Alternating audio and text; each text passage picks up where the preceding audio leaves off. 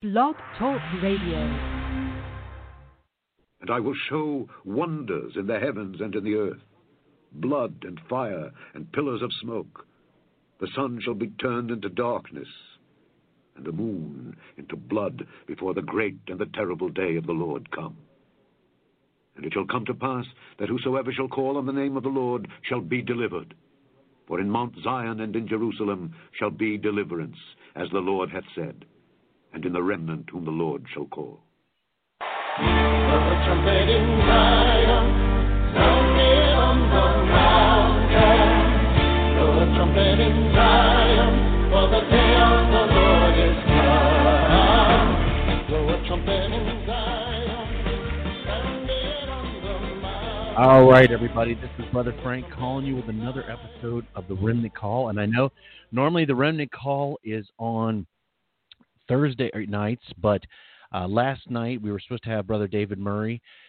His brother, they've been suffering, some of his family members, with the COVID virus, and his brother's oxygen level had dropped down quickly and severely, but we prayed, and God has turned him back around, and we thank the Lord for it. So we'll get him back on here soon.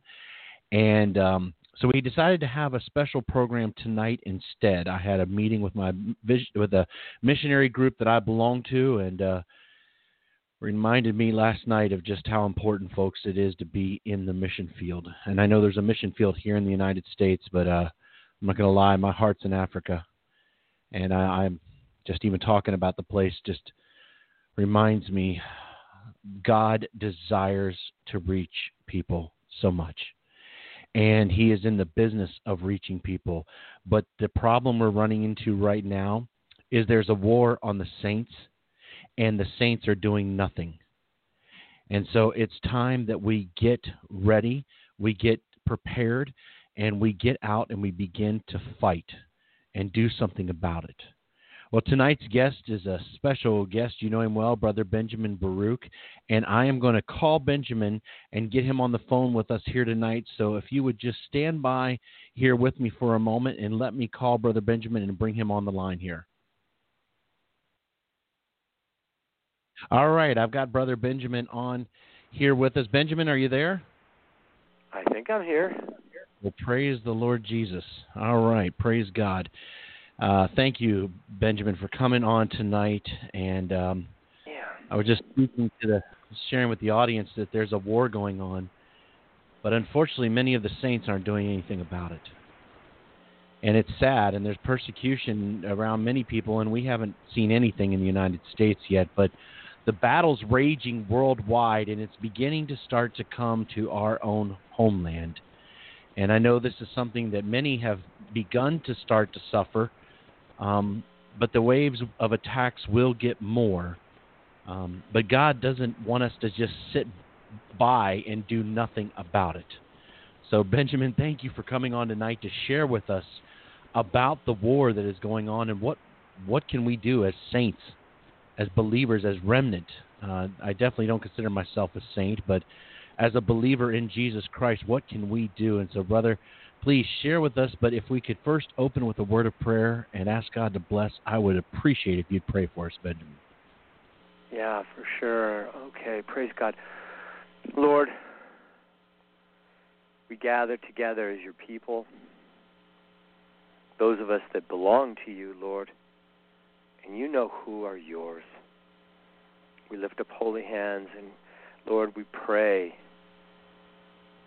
that you would speak tonight, that a word of truth that would edify, equip, and strengthen, and encourage, and also comfort your people would come forth, and that we would be granted wisdom, knowledge, discernment, and understanding, that we would be prepared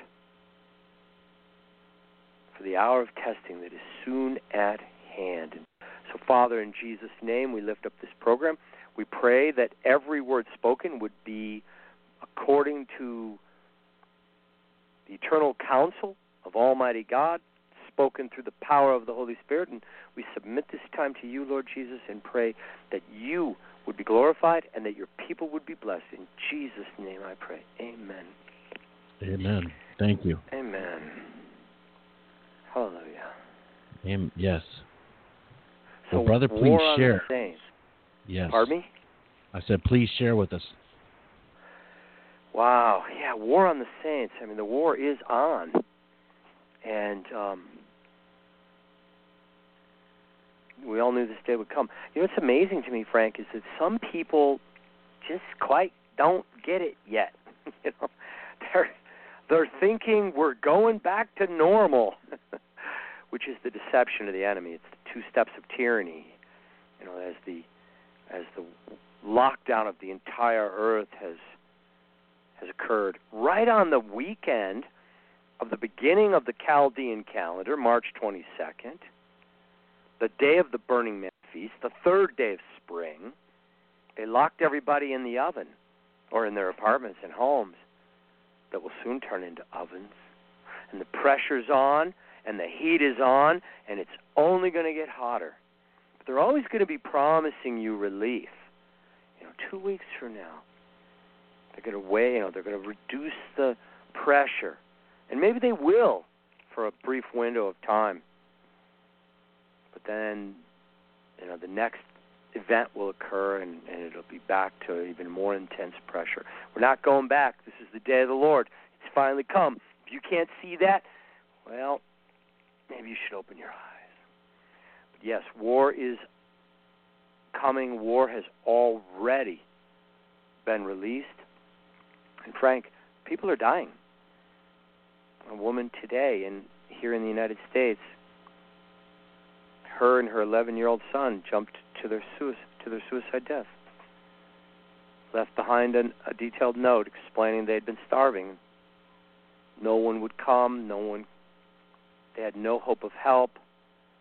They couldn't pay their rent. They couldn't buy groceries. They were absolutely destitute. And to stop the pains of starvation, they jumped off a bridge to their death.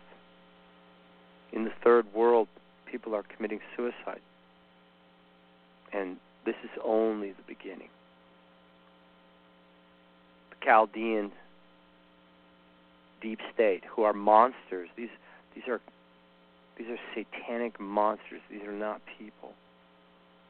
Intend to now reduce, to cull the herd,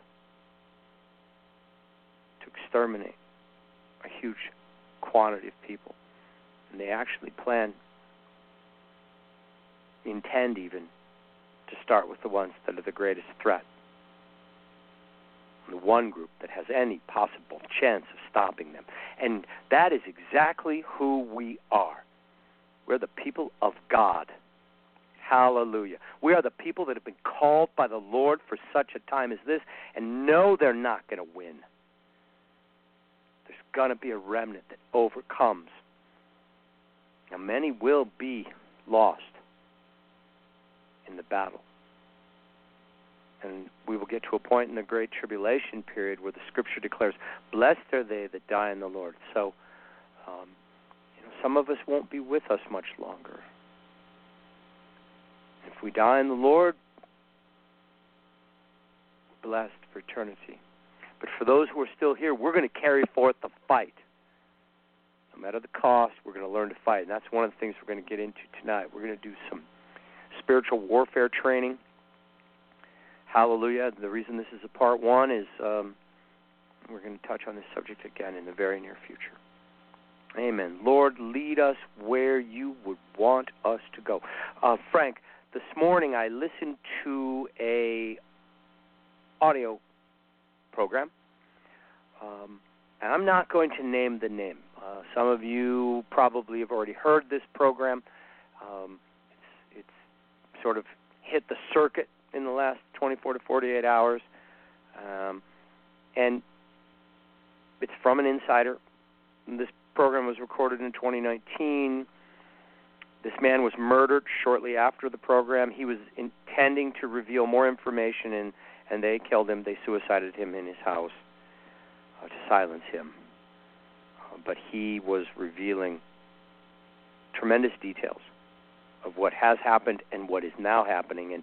And I know what he has said is true, because I understand what they've got planned next, and we're going to get into that. Because the satanic deep state has declared war on humanity and war on Christianity, and we are going to fight back. It's our duty. It's our privilege. It's our honor. Hallelujah. But let me go into just a summary, because this is going to be a bit of maybe a wake-up call. And, some of you, if you've got small children in the room, you might want to turn the program off, come back and listen to the archive. Some of this is going to be upsetting to maybe some of the kids. So maybe they shouldn't be listening. All right. The deep state, the Chaldeans, the satanic elite, have been monitoring the Christian right. They've been monitoring what calls itself the Christian remnant movement for many, many years. For much of that time, they estimated that approximately 0.5% of the American population was aware significantly enough of the operations of the deep state, and in particular the nefarious satanic agenda, to be a potential threat. Over the last several years, there was a debate within the deep state of whether to try to ban and remove the content from the web, and some of that was done. There are programs that have been deleted. They've been buried. They've been blacked out through search engines. Tons of truth got blacked out regarding the true science regarding climate change, the tremendous amount of literally I don't even know what to call it, the Holocaust that has followed vaccination program of a number of the vaccines, where hundreds of thousands of young girls were permanently disabled by Gardasil, and on the obvious statistical linkage between this hockey stick vaccine schedule that has just exploded and the 8,000% increase in rates of autism. But they've covered all that up. But they decided that would not be the most appropriate response to the growing alternative media movement, in which people have been coming forward and testifying of the truth of the satanic takeover of our country, and of what was coming next and what we could do about it. So they adopted an alternative strategy. They decided, since they couldn't beat us, they would join us. And Jesus warned us, many will come in my name and deceive many. And for some reason, I don't know why, we just don't pay that close attention to the warnings of the Lord. It kind of goes in one ear and out the other. People are absolutely amazed. You mean that new, super famous prophet lady that fell from the stars might not be a Christian? No, actually, she's a witch. You mean that the vast majority of all the watchmen were not sent by the Lord? No, they were not. They're called gatekeeper channels. They were actually sent by the deep state, by the Illuminati, by Satan. And the purpose was to gather names of people who are aware, to create alternative truth-telling channels so that you couldn't tell the difference between the true voices the Lord sent and all of the counterfeit versions that were sent to appear as angels of light, but in fact were ministers of the darkness. Now, these gatekeeper channels are really disinformation channels. And I'm not going to name names, but they're some of the biggest ones. And the best, if you were to make a list of all of the Watchmen channels you can think of, and, go search out all the people that are speaking on this subject, you could probably get a long list, 50, 100, whatever. The Lord told you many of them, many would come in his name, but would not be from the Lord. They would not be anointed with the Holy Spirit. They would not have a rhema word from God. It would all be knowledge of good and evil, and it would be truth mixed in with disinformation and with error. And it would be the vast majority of them. So it's probably pretty simple if you actually stopped and thought about it for a moment. But these disinformation channels were designed to deflect people away from the real truth and to deflect people away from the scriptural commandments of what the remnant should be doing right now, and instead focus everybody on the disinformation, which would cast, if you will, a net of confusion over the people. And that is essentially what they've done. Distributing mostly truth, they appear authentic.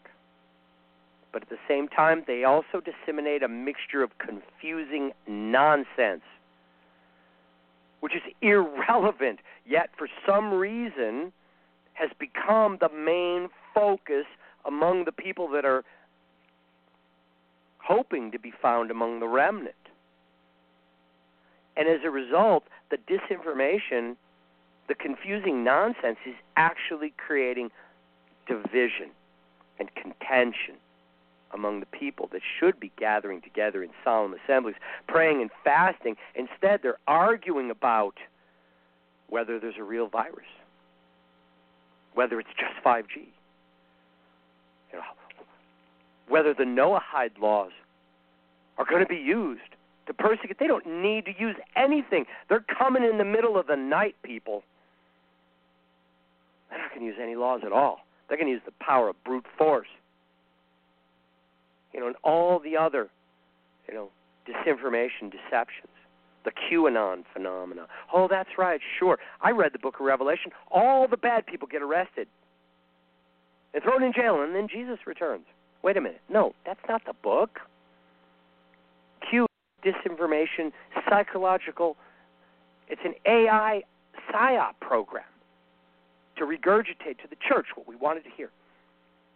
They took us for a bunch of fools. And the vast majority of us have so far proved them correct. Well, we're going to put the kibosh on that tonight and destroy some of these lies. And we're going to focus on the truth. But these disinformation channels, of which there are many, were designed to attract people to them so they could tag you, track you, and identify you. They wanted to identify your email address. They wanted you to sign up. They wanted you to register. They wanted your information because they wanted a complete list of everybody that was awake. And some of these agents were actually paid to put out this what appeared to be truthful information. There's guys that are big in this Watchman circuit that are actually on the salary of the deep state. And they make some of the loudest noise. After having fully identified the church, they were then going to implement the second stage of their plans for what to do with this so-called remnant movement. That would definitely be a problem when they go to implement their New World Order because, these remnant Christian people don't really fit in a world where everybody's required to take the mark of the beast. And so we would have made a lot of noise, so they need to have us silenced before they move to that next stage. And by silencing us, they're planning on targeting us directly for assassination through a number of means, including poisoning. Also targeting us for arrest for alleged crimes. Don't necessarily even have to be true. We could be framed. And ultimately targeting us for extermination and execution. Targeting us for specific viral attacks, infections with far more powerful bioweapons. They plan to eliminate the remnant in various ways. The problem is this group has grown so large. People are waking up. The truth is out there and it's being found and understood. So there's a huge remnant group. And as a result, they've created a plan to basically arrest and persecute and martyr what they hope to be the entire remnant. And it will be implemented during a time of civil chaos, during a time when there's food shortages, and during a time when the maximum heat of summer is causing the cities to boil over, and that will be accentuated by power outages that are coming. A national outage for 3 days, and then regional outages. And can you imagine? There's not going to be any beer because of the shortage of CO2, and no doubt at some point they'll probably turn off the meds coming from China as well. And then they're going to turn up the heat and turn off the power.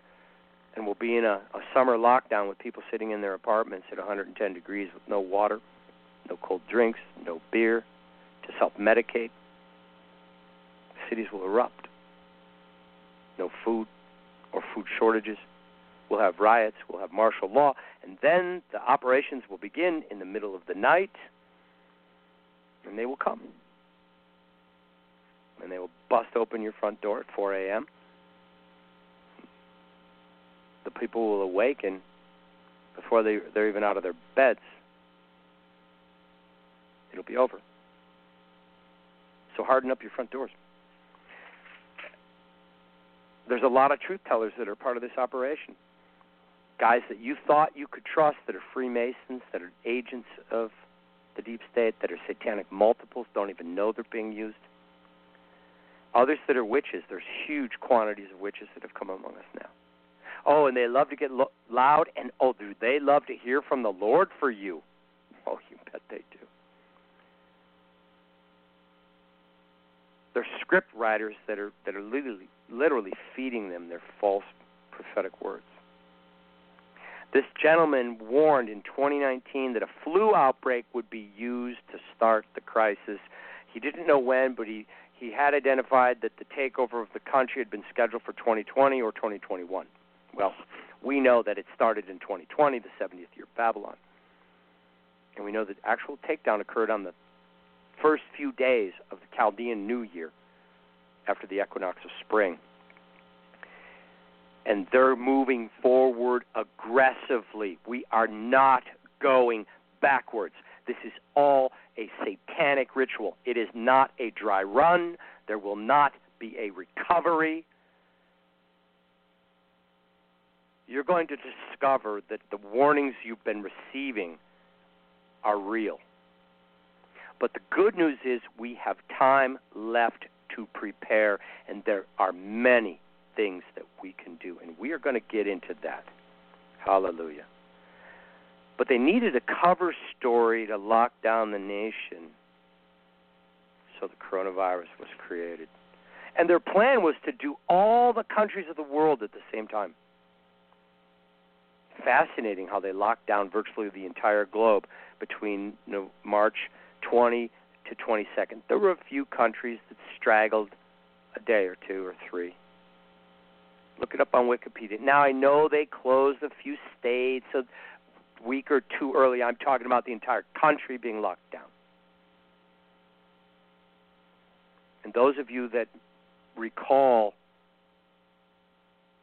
beyond the message that I had been pounding the table that this 2020 would mark the 70th year of America Babylon, the year of her demise, and I also had been declaring something huge was coming on March 22nd, that weekend. They had to start something. And so they did. They started the takeover of the world. Ultimately, the world government is going to rise out of a total financial collapse. And I'm talking about a complete financial meltdown. 6 months or more of total financial chaos, food shortages, crime exploding, millions of people dying in this country alone from the crisis that is immediately ahead of us. So that's the bad news. Let's get the bad news out of the way. Okay, fine. That's Satan's plan. What are we going to do about it, people? Amen. We are going to do something about this. The Bible says, for lack of knowledge, my people perish. So we're going to deal with this absence of knowledge issue. so that you will be equipped to be able to overcome the world, the flesh, and the devil through the word of your testimony and through the blood of the Lamb and through the knowledge of the authority which the Lord has already given you. Look, all of this went down on our watch, and I'm speaking of the events of the last 50, 60 years, while the church was asleep. The pastors and the watchmen slumbered, and the enemy crept in unaware. They set up shop for the prince of darkness right inside most churches, and the majority of the people didn't even notice. Their discernment was dull by the compromise that had really encroached everybody's lives. And because sin and iniquity abounded, everybody got touched by the defilement. Everybody got touched by the compromise. Maybe a small remnant stayed absolutely pure to the Lord, but the vast majority of the people, we all fell away to varying degrees. Well, we're going to repent. We're going to turn back to God, because what is ahead of us, it is so severe. Hallelujah. Hallelujah. I'm going to jump over to the book of Acts. I want to read you guys just Acts chapter 1 for those of you that are following at home. The Lord speaking to the disciples. And this was the 40th day of the count of the Omer. The Lord died on the Holy Week, and he was raised from the dead on the Sunday morning following the Passover following the Sabbath after the Passover. All of Israel then counts 7 Sabbath weeks, and the following Sunday is Shavuot or Pentecost. That was the day that the Lord came down and visited Moses in the mountain. And now, following Jesus' resurrection, he appeared and ministered to the disciples and to his people for 40 days. And on the 40th day, the Lord was with them for just a few more minutes. And here's what the disciples asked the Lord after he told them, wait for the promise of the Father, which you've heard from me, which you've heard of me. Jesus had been telling them, there's power coming. There's a promise coming. The latter rain is coming. An anointing is coming. The man-child company is coming. The Lord himself is coming. God's not leaving us alone down here to deal with this red dragon by ourselves. Jesus is coming this time. And the Lord told the disciples, for John truly baptized with water, but you will be baptized with the fire of the Holy Ghost not many days hence. And that was the former rain. And now in this generation and in this hour, what we're going to experience is the latter rain, and it is going to be greater. Matter of fact, in the lives of the anointed ones, it's going to be without measure. And it's not just the Holy Spirit, but through the Holy Spirit, the Lion of Judah is coming among us now. Hallelujah. And that's the reason there's going to be a remnant. And that's the reason why there will be those whom the Lord shall protect.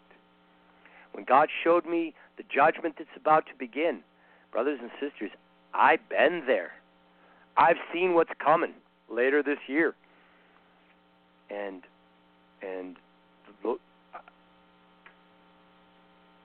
I don't even want to describe it, but it was the persecution of the church. And then the Lord said, I will protect that which is mine.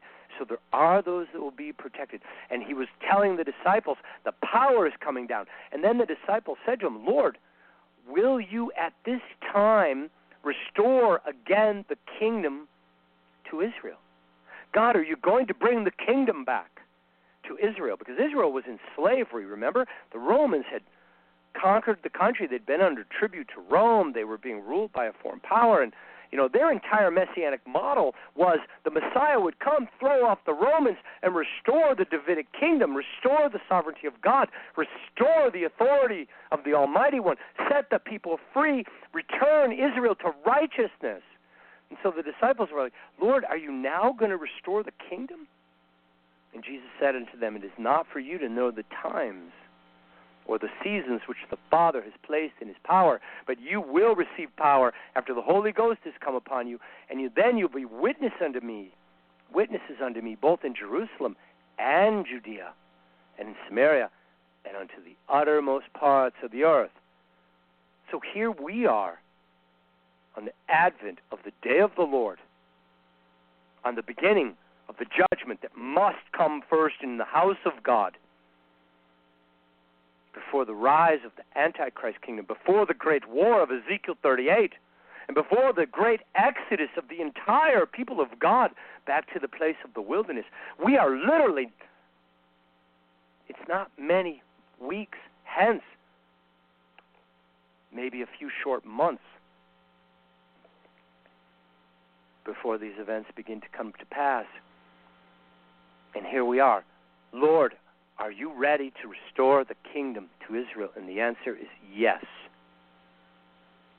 When the Lord comes as the Lion of Judah, the kingdom, the scepter will be returned to the King of Israel. When the 144,000 come, they will be ruling in the judgment. A king shall look down in righteousness, and his princes shall rule in the judgment. The kingdom is about to be restored to Israel. The persecution of the church is only going to go as far as is necessary to cleanse us from our sin. So let me ask you, brothers and sisters, are you ready to repent? God's giving a final altar call. The Spirit of God's going to be speaking out and crying out and literally calling the people to total repentance. And are you ready to repent? Or need you go to the repentance rehabilitation workshop to figure this out? If you need to go to the workshop, then the Lord's going to send you. It's I look at it as a retreat where you don't even have to pay. You go for free. Even the transportation's provided. You're not going to like it, though, because the persecution is also sufficient to lead you to repent from the bottom of your heart in a level such as never has happened in your life. So how do we avoid the workshop? How do we take the study at home class, right? Because you can go to the actual repentance rehabilitation workshop, which are the death camps of the Antichrist, and the people repent. And when they get cleaned, once they're fully cleansed, the Lord comforts them with the Holy Spirit, and the joy of the Lord is their strength as they're literally laying their lives down, and the heavens are opening, and Jesus is saying, "Come up here." And they receive the crown of glory for having not denied the Lord. And so, praise God, even the martyrs are going to be blessed. But all of us, for the sake of our families and our children, we would prefer not to go the hard way. So how do we do the study at home program? There's only one way to do the study at home program. You must fast and pray. And you must study Joel and learn what it means to gather in solemn assemblies, gather together in small little groups. It can be with your closest family. Probably would be a great thing to do if you have the courage to trust the Lord and finally completely speak the truth. Repent, confess your sins one to another. Repent and forgive each other. Because this unforgiveness thing is a major stronghold which the enemy has been able to keep ground in our lives. And when we get into the spiritual warfare part of this teaching, you're going to learn the ground matters a lot. Spiritual warfare is a lot like warfare in the natural. You can have air superiority, but you'll never win the war until you take the ground back. Same thing happens in the spirit. We got to take the ground. And in order to take back the ground, we have got to throw the enemy out. In throwing the enemy out, we have to remove his legal right to occupancy. And that involves repentance, renunciation, and taking authority, declaring the covering of the blood of Jesus, canceling the authority of the curse, commanding the curse to be removed, declaring and speaking a blessing in its place, and then tell Satan to get packing. And we bind him and we cast him out. And we're going to get into a lot of detail about this. You know, brothers and sisters, if somebody broke into your house, you know, and literally came in while you were there thinking to rob you or to steal from you or to kill you, and you successfully bound them, what would you do with them? Would you sit them in the corner? Would you put them at the empty chair at the dining room table? You would cast them out. And we're going to learn how to do that because the Lord said these signs will follow those who believe. And where are those signs today? I'm going to go to the last chapter of Mark where the Lord testified unto us. And these were the last things that he said as recorded in the Gospel of Mark. Go into all the world and preach the gospel. He that believes will be saved and is baptized will be saved. He that believeth not will be damned. And these signs will follow those that believe. In my name they shall cast out devils. They will speak with new tongues. They shall take up serpents, and if they drink any deadly thing, it shall not hurt them. And they shall lay hands on the sick, and they shall recover. And in every one of those acts, these power gifts that are the testimony of the presence of the Holy Spirit, it is our action. It is our stepping out in faith in the authority that Jesus has given us over all the power of the devil. He told us, I have given you authority over all of the power of the enemy. All of it. And yet we as Christians act like people who have no authority at all. Jesus had authority to do the things that he did. Do you realize that Jesus, when he called his 12 disciples together, he said, the scripture testifies, he gave them power and authority over all devils and to cure all diseases. And when Jesus came and ministered among us, he operated by faith in God through the power of the Holy Spirit. And then the Lord told us, as the Father sent me, I am sending you. We're called to operate in the same authority. And in so doing, using divine commandments to fulfill and to provide the evidence of the signs of the kingdom that Jesus is talking about at the end of Mark. These signs, this evidence will follow those who truly believe. And in my name they will cast out devils. In the name of Jesus you cast out the devil. They'll speak with new tongues, and it will be a true heavenly language and not some satanic counterfeit or somebody just babbling, pretending. And they will lay hands on the sick, and the sick will actually recover. And I don't mean by dying and getting resurrected in the kingdom. Recover in this life. In order for those signs to be operating, we have to be cleansed. We have to be clean vessels. We can't be operating under compromise. And we also need to know our authority. Praise God. I was attacked violently by the Satanic Church in the United States approximately 8 months ago, in an attack that had involved years of planning and deception, in which I was poisoned.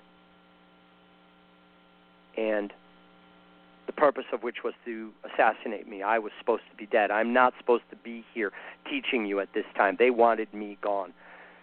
But the faithful prayers of some Christian saints and the promises of the Word of God allowed me to recover.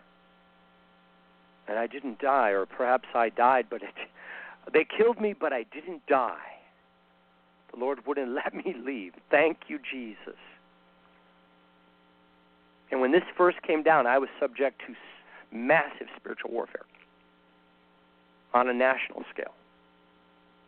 Warfare beyond anything I've ever seen, and I've seen probably as intense as anyone. And I called my closest friends that were Christians, and I told them, I desperately need you praying for me. And thank God some of them responded, and my life got saved. I didn't think I was going to make it for a while.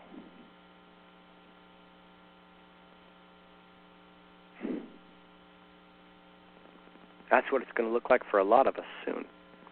But the Lord intervened. But I called one friend, and this is a brother that I dearly love. I think the world of this man.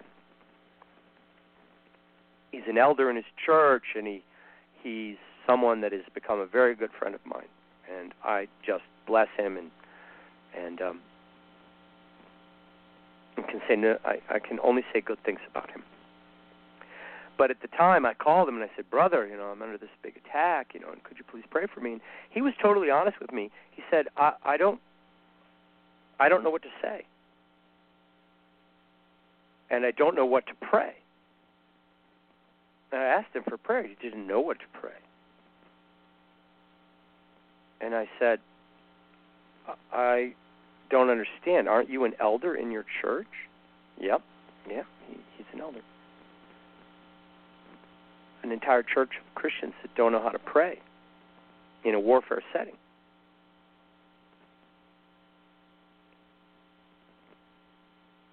I didn't know what to do. And since that time, I had asked several other believers to pray, and in a number of instances, it became very apparent to me the church has not been taught how to engage in spiritual warfare. Large numbers of people really don't know what to do.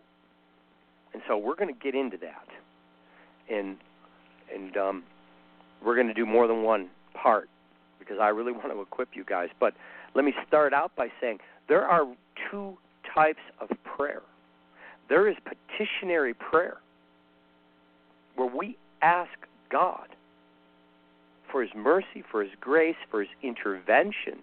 And petitionary prayer is appropriate in many, many instances. If you're praying for someone and you're asking the Lord, "Please, Lord, touch them, open their eyes, forgive them," you're standing in the gap and asking God to forgive another person.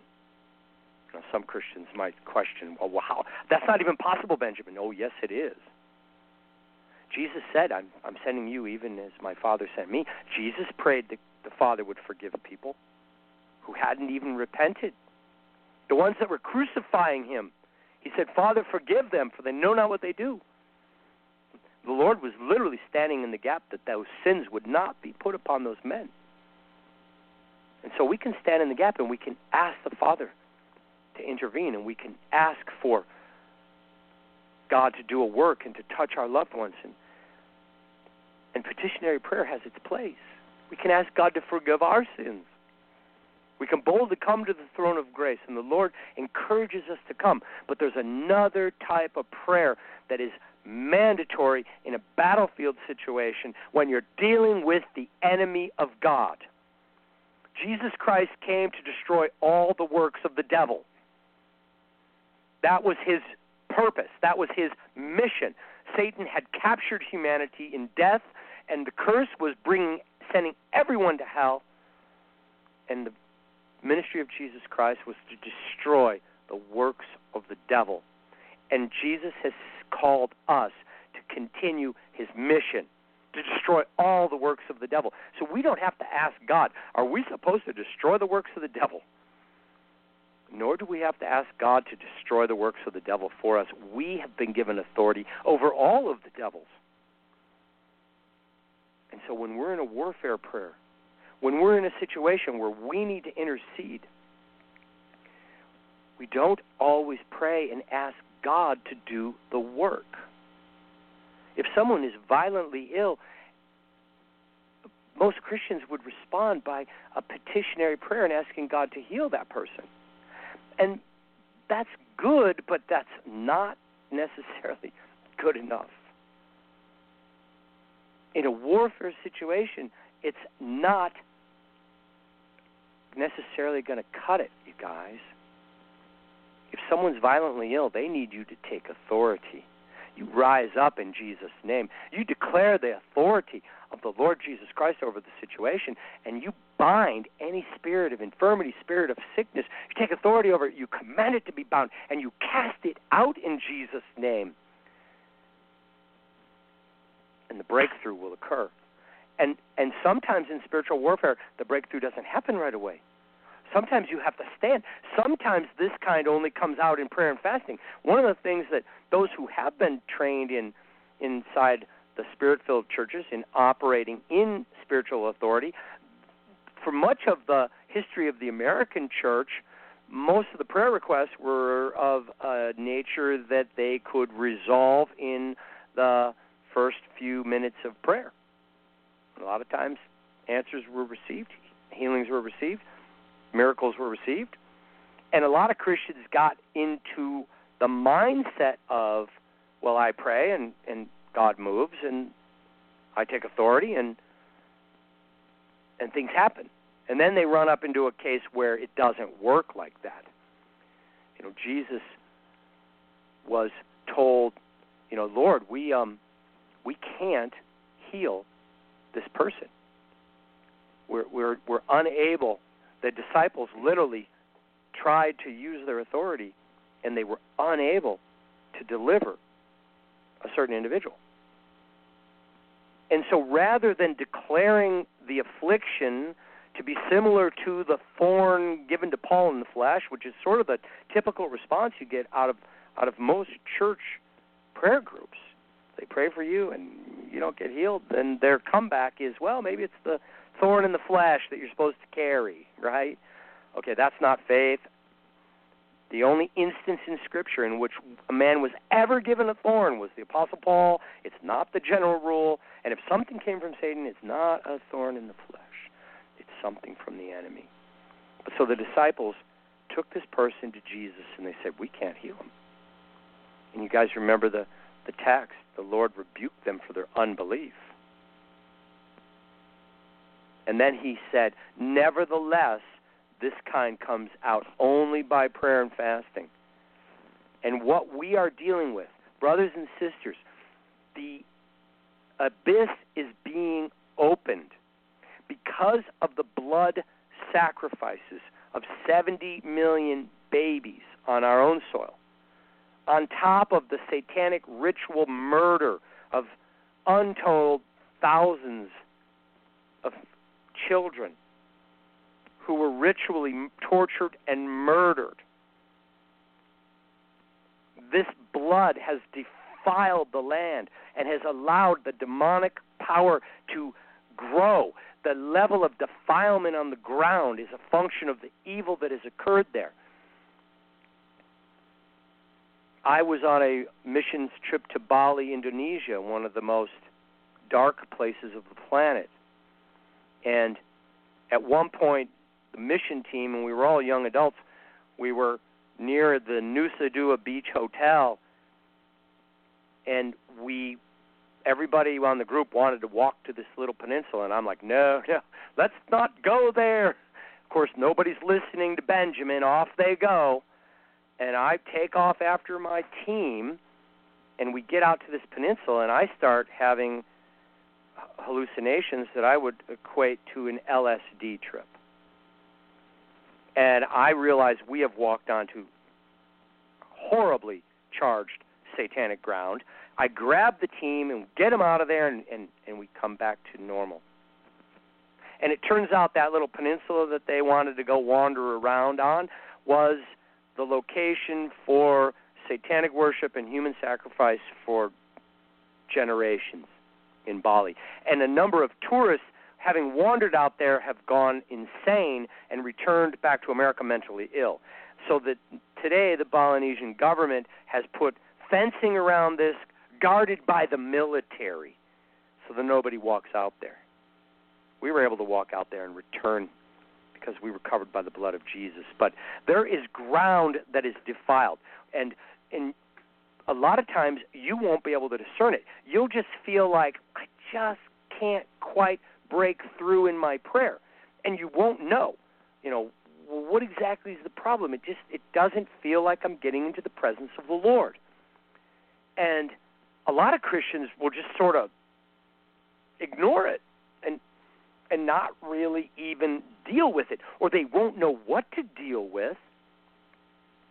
When I moved to Idaho, and the Lord led me to my property, and it was awesome that the drive when I actually moved here, there was rainbows after rainbows after.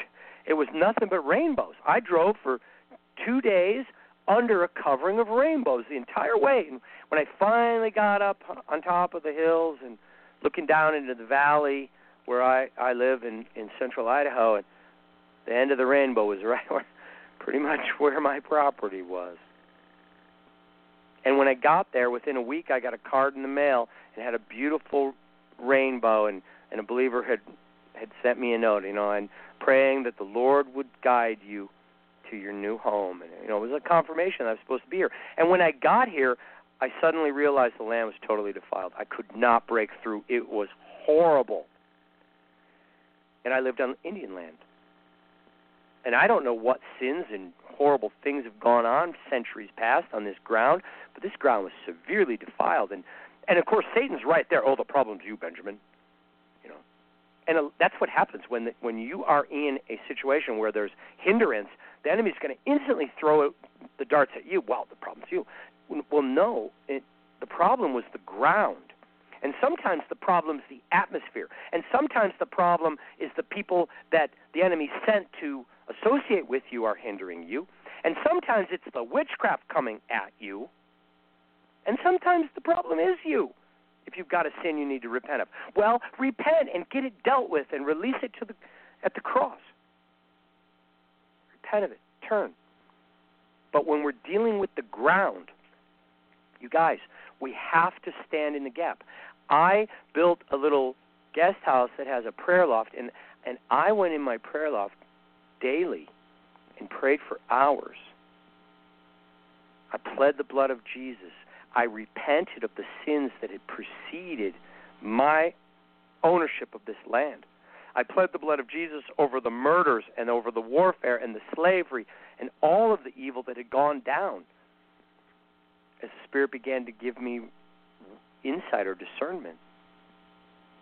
And so I would repent of the sins, as well as generational sins in my bloodline, as well as any sins I could think of that would come to mind in myself. And I spent literally months in a repentance mode. And as I would repent of these sins, I would repent of the sins of the murders and the Indian wars that went on and the blood that was spilled on my land.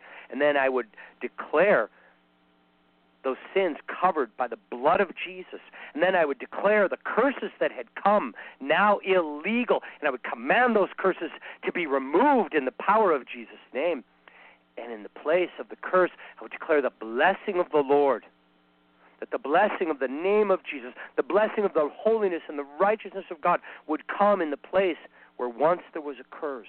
And then I would walk a bloodline. I would walk my property line, praying, my hands raised, and the whole time singing and declaring the authority of the Lord and declaring the covering of the blood of Jesus and consecrating the land, consecrating the property to the Lord, declaring, Lord, this is your home, this is your real estate, this is your refuge, and I'm merely a caretaker here, Lord. This is yours to do with as you please. And because it's been consecrated unto the Lord, then all of Satan's curses and all of his hindrance must be bound and cast out in the authority of Jesus' name. And we continue until it's done. And you guys, I prayed for maybe 4 years like this. And it gradually began to lift. And then into the atmosphere above, I would declare the authority of Jesus, and I would bind all hindering spirits, and I would command them to move out of the way, that the third heaven would be clear over my mind, that I could receive the word of God, that the angels would come back and forth with the revelation and the instructions from heaven. As you move that covering out of the way, now you can receive the Holy Spirit.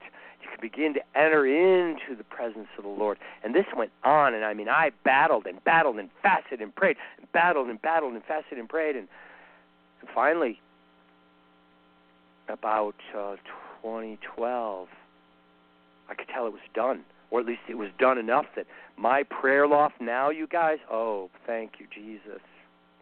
You fast and pray in a location for a decade or more.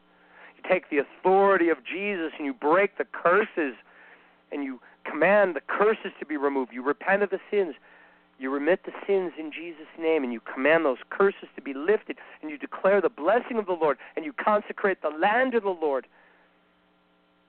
And the blessings begin to come, and the freedom begins to come. And now, today, if I go over to a neighbor's house, and a lot of my neighbors are Christians, and one of them, the husband, was very ill, and they asked me to please come and pray, and I went over to their house, and it was just like, oh, I'm trying to pray, and it's like, oh man, I feel like I'm just in mud, and and then I get back to my house, totally different environment. They never bothered to break the curses. They never bothered to repent over the land. They never bothered to remove the curses and remit the sins. They didn't know to declare all of it covered under the blood of Jesus, all of that wickedness and all that had been compromised to Satan was nailed to the cross 2,000 years ago under the power and the mercy of Jesus Christ. And so, right there, just changing the ground will change everything. Learning to change the atmosphere. So, you guys that are filled with the Holy Spirit, you know what I'm talking about. When all of a sudden you can't enter in, it's either the ground or it's the hindrance from warfare, or it's in the atmosphere over you, or other, and the Lord will reveal. But we deal with those things in the power of Jesus' name, and we take authority. We don't ask for permission. We execute the judgment written. This honor have all of his saints, to execute the judgment written. The Lord has already declared judgment over the kingdom of Satan. We don't need to check in with God to throw Satan out. That is the will of the Lord. And so that's part of it. Now, another part of spiritual warfare is to go through your house. If you've never done this, you go through your house with your wife or other family members, and you take anointing oil, and you go and you pray in each room and stand in the corners and pray and cleanse according to the model I've already explained, and then worship the Lord, and then declare the room sanctified and dedicated to the Lord, and then anoint the doors and bind and cast out any demonic powers, because they, for whatever reason, they like to attach to the doorways. Anoint the doors, anoint the windows, and go through the whole house. And as you're going through the house, ask the Lord to reveal if there are any unclean articles, any unclean books, and he will. And if there's a doubt, you throw it out. I don't really know, Benjamin. I kind of got this rock and roll album, and I really like it.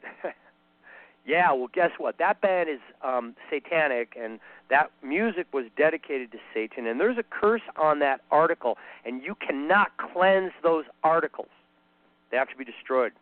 Burn them in the fire, smash them in pieces, throw them in the trash, take them outside. When you identify them, you go through your house and you find books on false religious doctrines, you find satanically charged articles, you find little idols, you find whatever, and you know it just doesn't feel right. You take that stuff, even if you can't destroy it that night, you get it outside the door. You do not leave it in your house overnight. You repent of it, you rebuke it, you renounce it, you reject it, and you declare its power over you, null and void. You sever any ungodly soul tie that may have been created by any agreement, including the agreement of buying it and bringing it into your house. You should not be buying anything without first praying and asking the Lord, is this something I should purchase, Lord? Should I bring this home to my house? Now, most of us don't do this. I told my guy, friend of mine, used to be a friend of mine, Shannon, went down to Bali, and I told him, bro, you got to do this. And, of course, like all of us, he learned the hard way that was no joke. It's the same for us. Got to do these things. Got to cleanse our houses. And if you're still battling, if there's still hindrance, then it could be that there's direct warfare, in which case we confront it.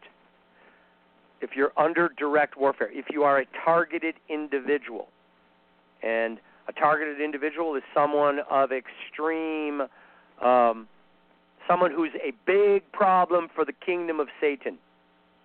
For example, I'm a targeted individual. They want to shut me up, if at all possible. And there are others who are targeted individuals. And those people have even more aggressive warfare done against them. And so we have to pray. And you can pray like this as well, because in the end, we're all going to get targeted, you guys. It's just a question of where you are on the list, okay? The guns will come to you. They will come to your house. There's nobody getting a pass on this. So you're going to learn how to fight. And you're going to learn how to war in the Spirit. For the weapons of our warfare are not carnal. They're spiritual. To the tearing down of fortresses and the tearing down of strongholds.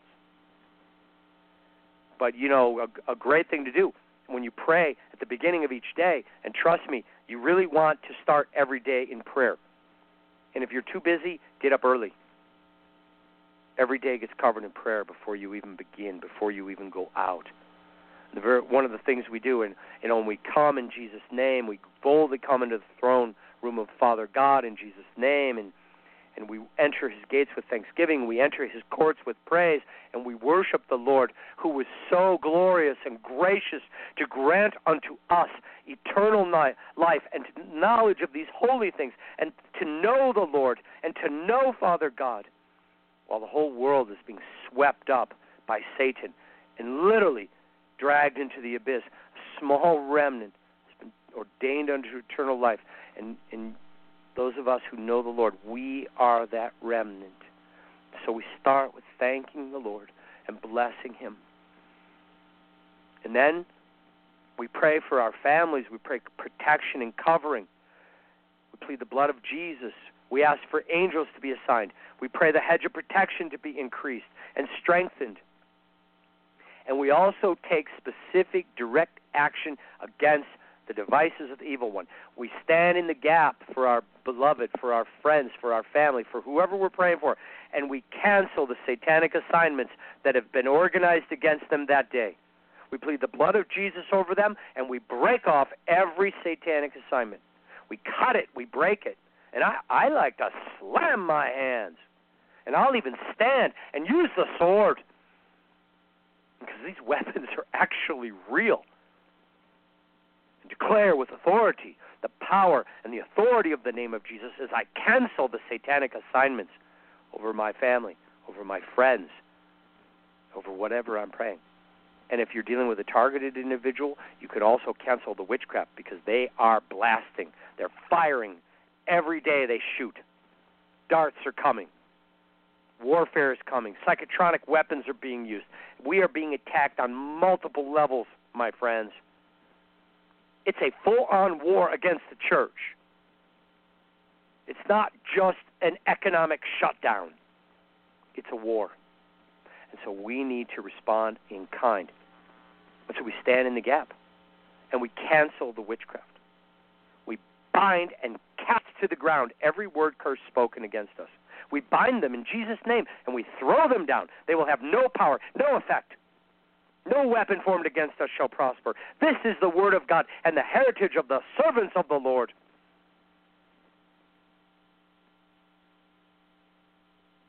And we come against all that they would throw at us. And we pray that our minds would be kept in perfect peace. We pray that the Lord would search our hearts, and if there's anything we need to repent of, he would convict us and lead us to total repentance. And then we pray. We stand in the gap for our friends. We lift up the people we're praying for. And, we stand in the gap, and we lift up Brother Matthew Murray, who's fighting with this virus right now. And we say, Lord God Almighty, we're bringing before you Brother Matthew. We stand in the gap, Lord, and we declare the covering of the blood of Jesus. And we take authority over the spirit of infirmity. We take authority over all the works of Satan, and we bind them right now. And we take authority and cast them out of Brother Matthew's life in the power of Jesus' name. And we release healing. Declare the power of the name of Jesus to heal. And we speak to his cells, and we command the cells to begin absorbing more and more oxygen. And we come against the viruses, and we come against anything that's defiling, anything that the enemy sent to harm our brother. We come against it now in Jesus' name. We take authority over it. We bind it. We command it to be powerless. We command it to stop multiplying, and we strengthen his immune system. We speak healing to the immune system of Brother Matthew Murray. We pray for healing. We pray for rapid restoration. Lord, we speak blessing over Brother Matthew. We speak strength and peace and faith and hope and joy and love in Jesus' name. And you keep going. You pray down your prayer list. And whatever you feel led to pray, but you cancel the assignments of the enemy. You take authority over the works of darkness. You bind them, you cast them out in Jesus' name. And, brothers and sisters, if we would all get aggressive and step up in the battle, we could turn the tide in our lives, in our families, for those that we're standing in the gap for. And understand, because of this, the severity of this hour, there must be fasting added to our prayers. This kind is only going to really move with fasting and prayer. But I just find it fascinating that Jesus had said to the disciples, it's not for you to know the times. And this was the last thing the Lord said, was the testimony in Mark where he said the signs will follow you. And in Acts, part of his final testimony was recorded that it was not for the disciples to know the time. Well, brothers and sisters, it has been given unto us to know the time and the seasons. We are in the 70th year of America Babylon. The takeover of the world by the Antichrist has begun. And it began on the first days of the Chaldean calendar. And they're not going to back off. This is going to continue through the summer. They are literally disrupting the food supply right now so that there'll be a pretext for crisis in the cities. That'll be the justification for martial law, and that'll be the window during which then the power outages occur, and then persecution will come. And we need to be fully prayed up by that. When Jesus spoke these words to the disciples, it was the 40th day of the Omer. That would constitute May 20th, roughly. The final count to May 30, the next day, Pentecost. After Jesus told them, you are to wait in Jerusalem for the promise, we, too, are to wait before the throne of God for the promise in this time. And those final 10 days, after the Lord was taken up into heaven, the disciples gathered in the upper room, and they were of one accord. They were not arguing about the Hebrew roots.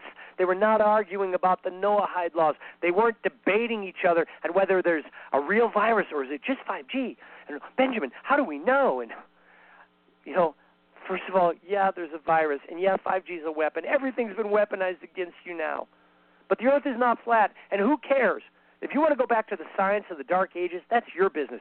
But it's not an issue relevant to the church of God waiting upon the Lord for his deliverance. You guys need to forget all this nonsense. This is all a disinformation campaign to keep us wound up about nothing. In reality, you could turn off the news now. You already know what's coming. We need to be in our prayer closets and breaking through in the Spirit. We need to be the people who are in that small upper room when the power from on high comes. Because, brothers and sisters, if you stop and think for a minute, okay? And Frank, do I have a few more minutes? Am I yeah, okay? You got, I know we went 20, a little over. And you got 20 minutes. Okay, great. You guys, let me try. Lord, help me to articulate this in a way that people could understand. When Jesus spoke these words almost 2,000 years ago, they were fulfilled literally within 10 days. The power came. The Lord gave these final instructions to his people, and then he was taken from them. He ascended in the clouds, and he literally, the clouds covered him, and the disciples, they couldn't stop looking up, and then the angels appeared and said, men of Galilee, what are you doing? The Holy One, right? The Holy One is going to return even. While they looked up, two men stood by them in white apparel and said, "You men of Galilee, why stand here gazing into heaven? This same Jesus who was taken from you shall so come in like manner as you've seen him go into heaven." And we know that the Lord will come at the very last day. The sign of the Son of Man will appear in the heavens. And the very last day, with the sound of the trumpet, the Lord will literally, with all of the witnesses from heaven, he will come again in the clouds. And the remnant, we that are still alive, will be caught up to meet the Lord in the clouds. And he will go on to Jerusalem, and he will land on the Mount of Olives, the exact place where he departed from the earth when he spoke these words. But at the same time, we also know from the Scriptures, and if you don't understand, go back and do the research. Go find the YouTubes on the 7-year ministry of Jesus. But those of us who've been paying attention and can remember the message, we know from the Scriptures that the Lord has a 7-year ministry in the earth. And he's coming again as the Lion of Judah in his people. And I don't know if the anointing without measure is going to be poured out this Pentecost, but I do know the persecution of the church and the blood of the saints is going to be poured out in a not-too-distant summer and may well be the one dead ahead of us. So we need to gather together in this time. I would admonish all who have ears to hear that we should be planning, you should be planning to gather in solemn assemblies. And I mean small groups. People who are serious. Do not have any mixed multituders in the group. They will hold back the anointing. The mixed multitude cannot enter in. You need to prayerfully seek the Lord on who to invite in your little upper room group to gather in prayer and fasting. And for that final 10 days of the count of the Omer, many of us are going to be fasting and waiting on the Lord because our lives depend on it. And we'll be looking for the breakthrough because these words are going to be fulfilled again. Only this time the Lord's coming down in power. Just like the outpouring of the Holy Spirit on the day of Pentecost 2,000 years ago, so too an anointing without measure is coming again. It's called the latter rain. And it would be my expectation it very well could come during the time of Pentecost.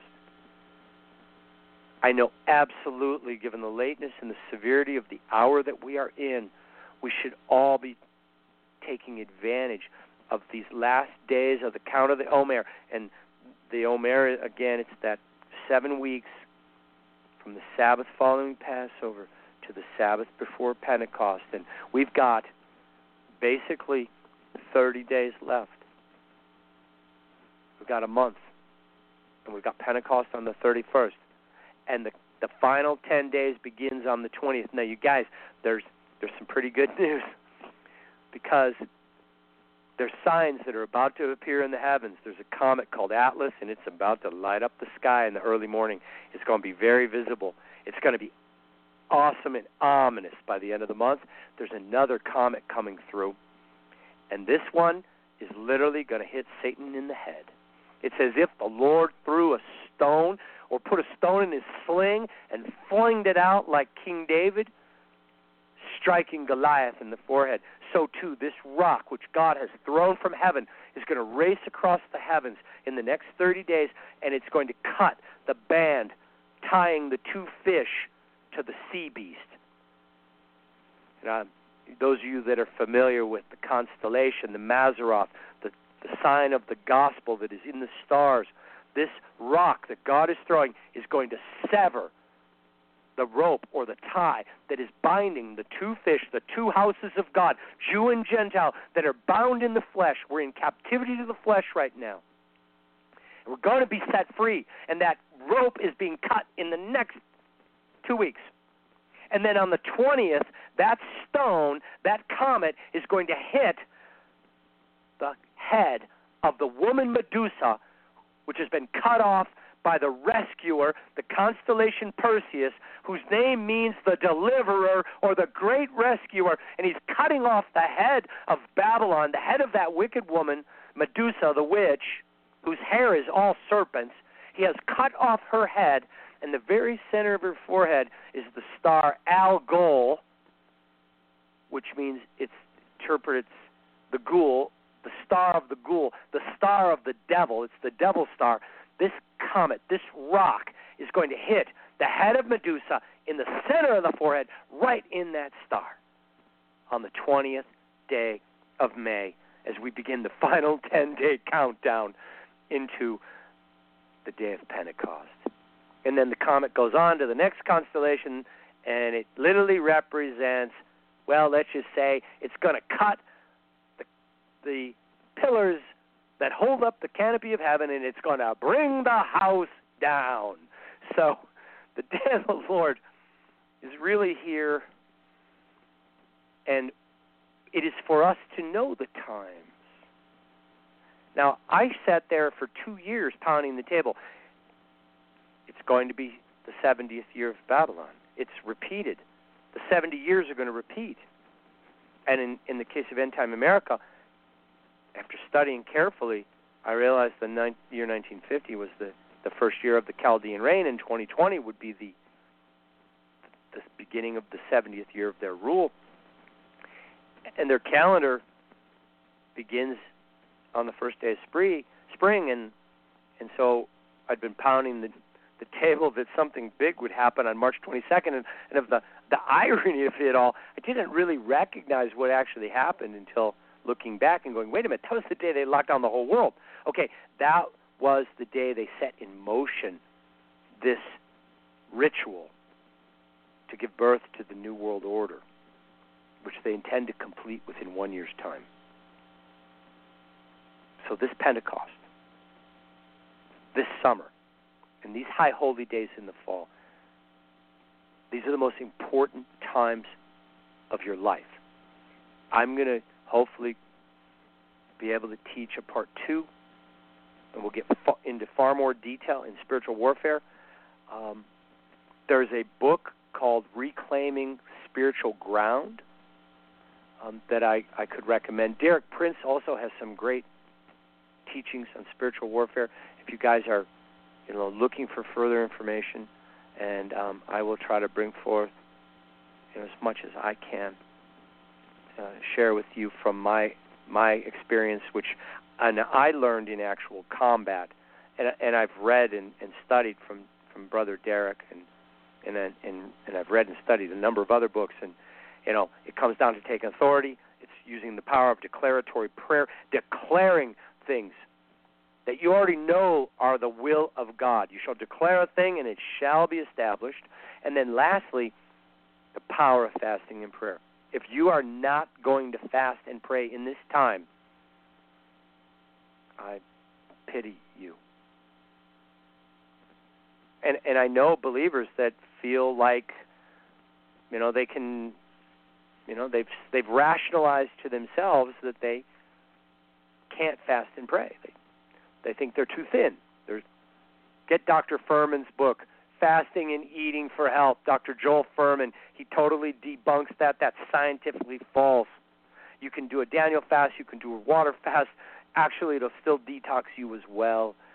You don't have to fast 40 days to fast and pray. You can fast a single day, and we fast from sundown to sundown. For a number of us are fasting every Thursday. So Wednesday night, sundown, we go to water. We don't eat again until Thursday night, or as the Lord directs, continue the fast.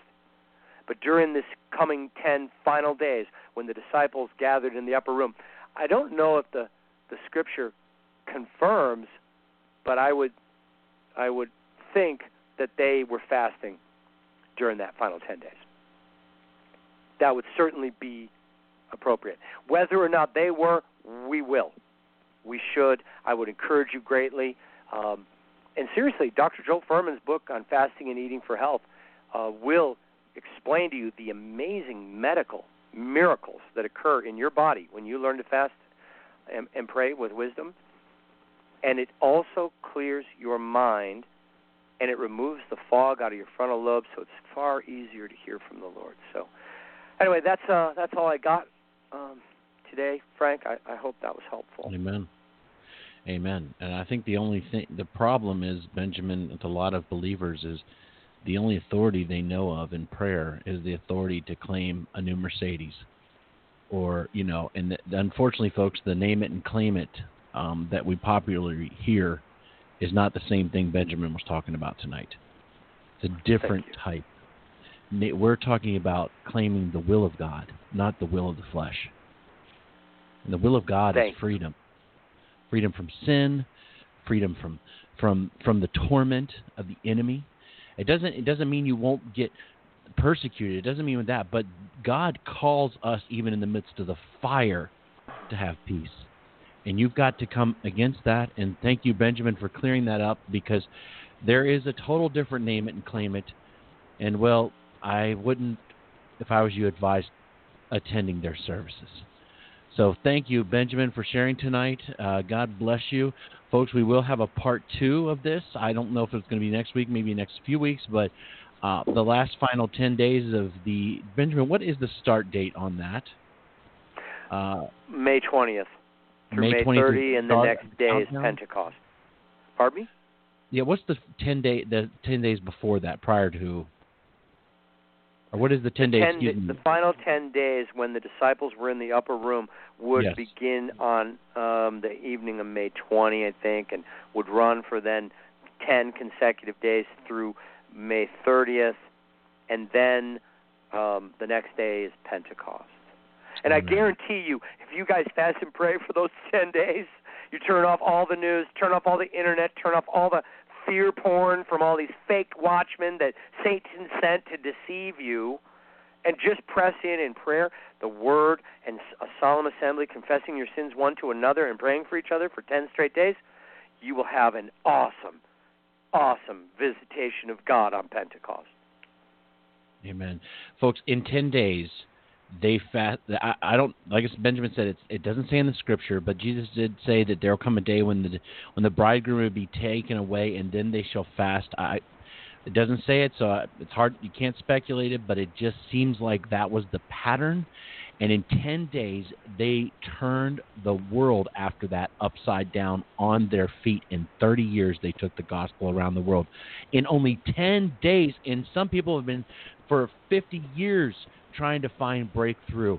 What would happen if you sought the Lord with all of your heart for 10 days straight, like the first early church? The Bible says to contend for the faith that was once delivered to the saints. God didn't ask us to contend for that faith if that faith was not possible to have. That would be ridiculous for God to ask you to do something that was impossible. And therefore, it is possible to have the faith that was once delivered to the saints, and God said He is a rewarder of those who diligently seek Him.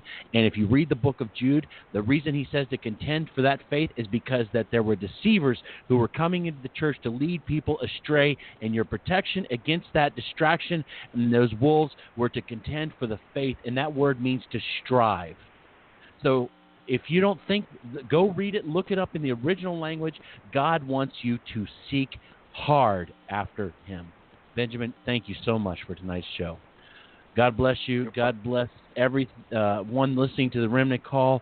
Folks, it's not going to be much longer. One day, I hope we can have a Remnant Call gathering around the Sea of Glass as we are eating from the tree of life, rejoicing in the good things that God has done together. With that, this is Brother Frank and Brother Benjamin on the Remnant Call, saying to everybody, good night and shalom.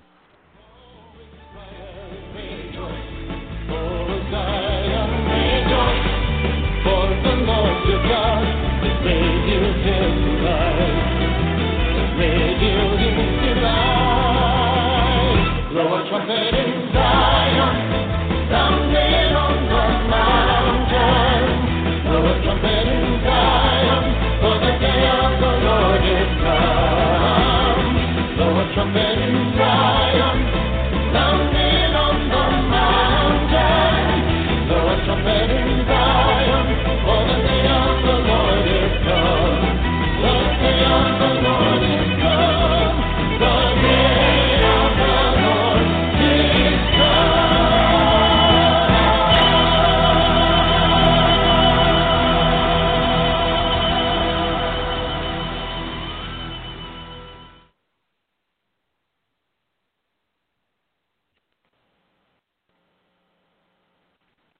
Lucky Land Casino, asking people, what's the weirdest place you've gotten lucky? Lucky? In line at the deli, I guess? Aha, in my dentist's office. More than once, actually. Do I have to say? Yes, you do. In the car before my kids' PTA meeting. Really? Yes. Excuse me, what's the weirdest place you've gotten lucky? I never win and tell. Well, there you have it. You can get lucky anywhere, playing at LuckyLandSlots.com. Play for free right now. Are you feeling lucky? No purchase necessary. Void where prohibited by law. 18+. Terms and conditions apply. See website for details.